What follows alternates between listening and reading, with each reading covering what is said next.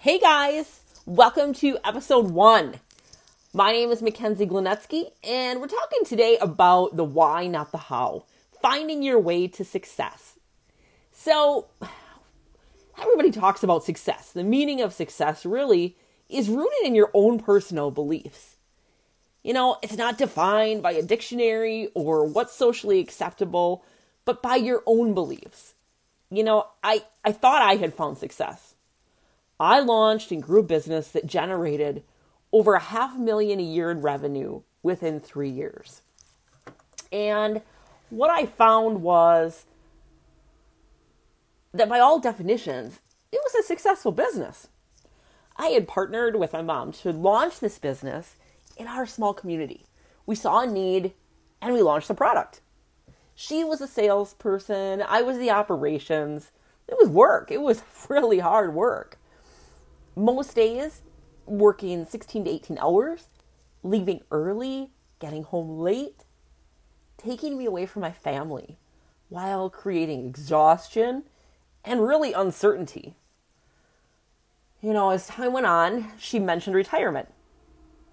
And she'd mentioned, I just kind of pass it off as it's been brought up before, but never really seriously. Deep down, I knew she was going to retire, and it was going to happen pretty soon. And I'd really have a decision to make. We weren't really big enough to hire someone to replace her. And the thought of being alone in this business really shook me. It's not that I couldn't handle it. It was a deeper fear of failure. Not fear of failing the business, but of failing my mother. She had been in her industry, and that specific industry, for over 30 years. And although I was a pretty good salesperson, you know, I had been in sales for, in other companies for quite a few years. But leading a team and being watched in that way to take it to the next level just made me want to run away and hide. I had bounced around most of my life from career to career, never really finding my groove.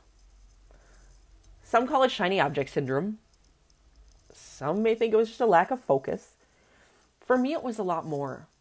I was always searching for something bigger, an impact, a legacy.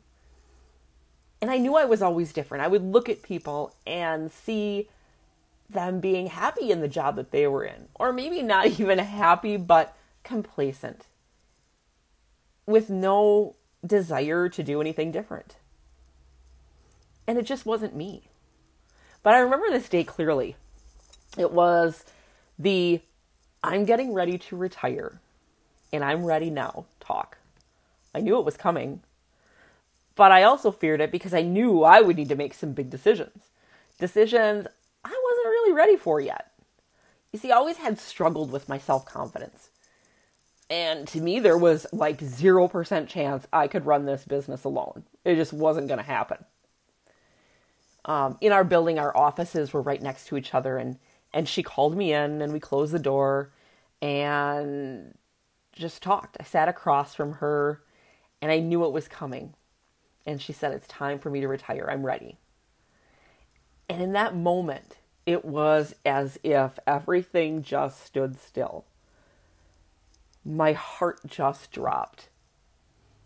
The room was super bright, but I felt this huge wave of darkness, and I could hear our employees outside the door in their offices, kind of buzzing around, working, not aware of what was happening and what would transpire in the next few months.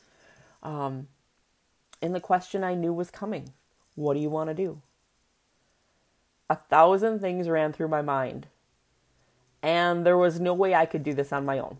This was a woman who was hired by companies to launch and grow multi-million-dollar businesses. I was happy just being behind the scenes, making sure things ran smoothly on the back end. No way, not alone. There wasn't a chance I was doing this. A chance of failure? No thanks. All the hard work we had both put in for years building this, living, breathing business that just continued to grow. But we weren't big enough to hire someone to replace her. We lived in a small town. It was a smallish business. And what she did, if she had gone anywhere else, would be worth a lot more money to her. So to bring someone in from the outside was really not an option.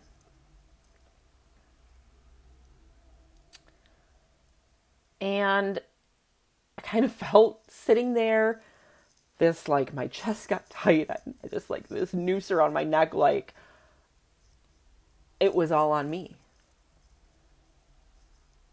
And I always practiced a lot of avoidance in things.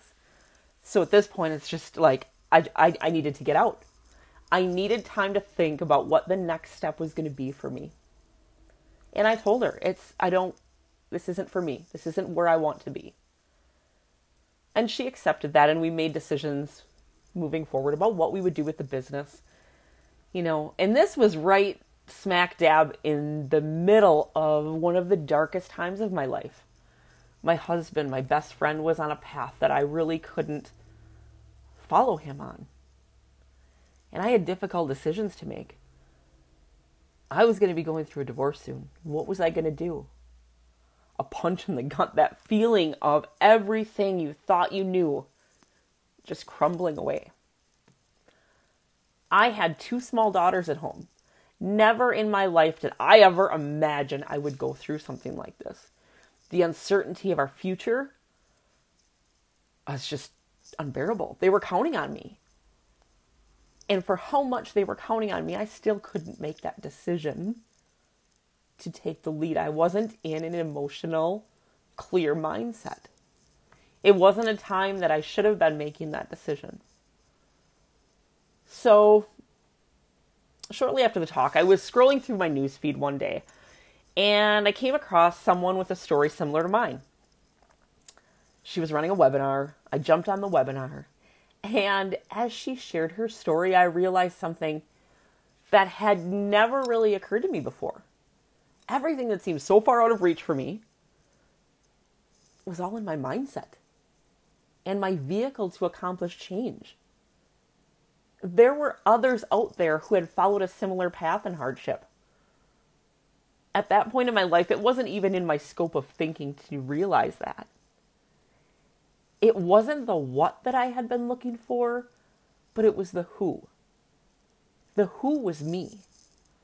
To have the confidence in myself to just take it step by step, find my way, follow my own path, not what others thought I should do, but what I truly felt was right. But I had to allow myself, give myself that permission to be successful.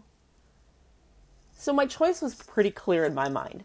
It was time for me to move on, to find my own path.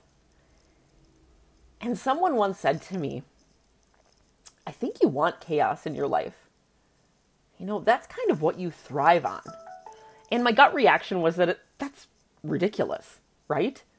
Who the heck wants chaos in their life? And the more I thought about it, it became really, really clear. Actually, they're probably right.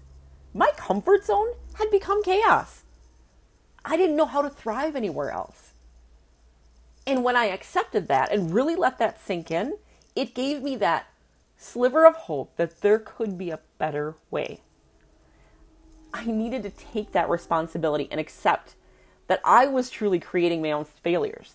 I wanted success, but success to me was showing my kids how to rise up in the face of everything that is going wrong and still be able to find your happiness, your path, what motivates you, what drives you, and what you can become.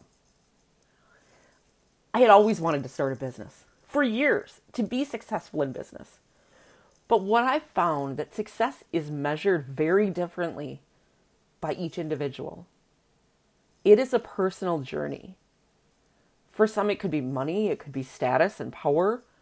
For me, it was confidence, building up others and impacting lives. Each of us has a superpower, the ability to do something meaningful with the gifts that we've been given.